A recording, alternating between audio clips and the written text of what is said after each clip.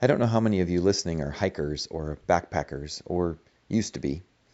I do know that some of you listening probably consider a Motel 6 or Super 8 the closest you're ever going to get to sleeping on the ground in the woods. But maybe you also just consider Googling a photo, a beautiful photo, or seeing something on Facebook from somebody else's adventure as good enough. And believe me, there are some beautiful photos of some exotic places out there for sure. But in my mind, there's nothing like actually being there. A few weeks ago, I got the opportunity to do a wedding in Leavenworth, and because of that, I had some free time on Saturday morning, and so took a hike up to Kolchak Lake, which is sort of the gateway to the enchantments, the sort of jewel of the Alpine Lakes wilderness.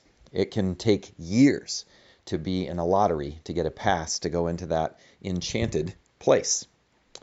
But you can day hike to Kolchak Lake for sure, and it was worth every vertical step.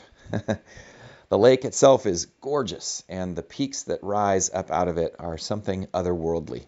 Kolchak Peak rises, of course, right straight out of the lake, and then just to the side is Dragontail Peak. Now, I've seen pictures before, but to see them in person is something incredible. I was thinking about those peaks, and I was thinking about the marriage of the couple that I was doing later that day. And as I looked at those peaks, I was actually even thinking a little bit about an upcoming sermon and that was coming up in the end of June. And I've had some feedback from that one that folks would like me to say more. And so I'm going to engage in the next few weeks on a sermon or on a devotional series on the idea of lament. I know that's not exactly the most summary idea, but I think it's kind of appropriate for us all as a people and as a country and really even as a community in this world as we come out of a pandemic. And so as I was standing there and staring at these beautiful mountains, what I noticed was that what gave them their beauty was not that they were perfectly formed.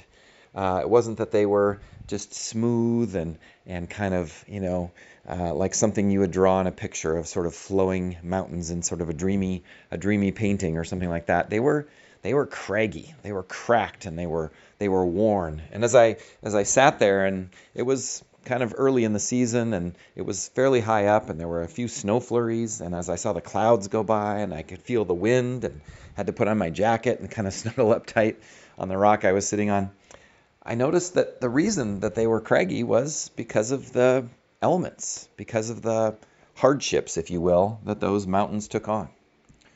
I don't know what formed them. I don't know if they're from, volcanoes from thousands of years ago or what it was. But what's given them their shape and their texture and all the little places where the light plays off the rocks is hardship. And as I looked at that, I thought about, of course, that couple and the things and the ups and downs that they would face in life. But I was also thinking about just our lives in general and how oftentimes, at least with the people I've met, it has been the hard times that have really shaped their life. It's been the difficult times that have oftentimes deepened their faith. Now, of course, we don't seek those out. We don't wish for those. But those are sometimes the things that do really define or help us define who we are.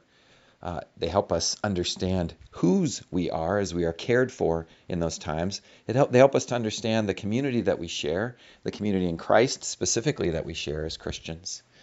And they help us to see how God works, how Christ's suffering and death really does speak into our lives in a real and tangible way. And so that's what the series is going to be about. And I hope you'll continue to join me on these Mondays over these next few weeks. I just want to share a Bible verse from Psalm 34 that I think is helpful in times of difficulty. And that is this one. It is Psalm 34, verse 18. The Lord is close to the brokenhearted and saves those who are crushed in spirit. Those words are, of course, from the Psalms, but they certainly speak to God who we know in the flesh, in real time, in real space in our lives, no matter the ups and downs that we may encounter. the God we know in Jesus Christ. May he be your strength, your source, your center in this day and in the days to come. Amen.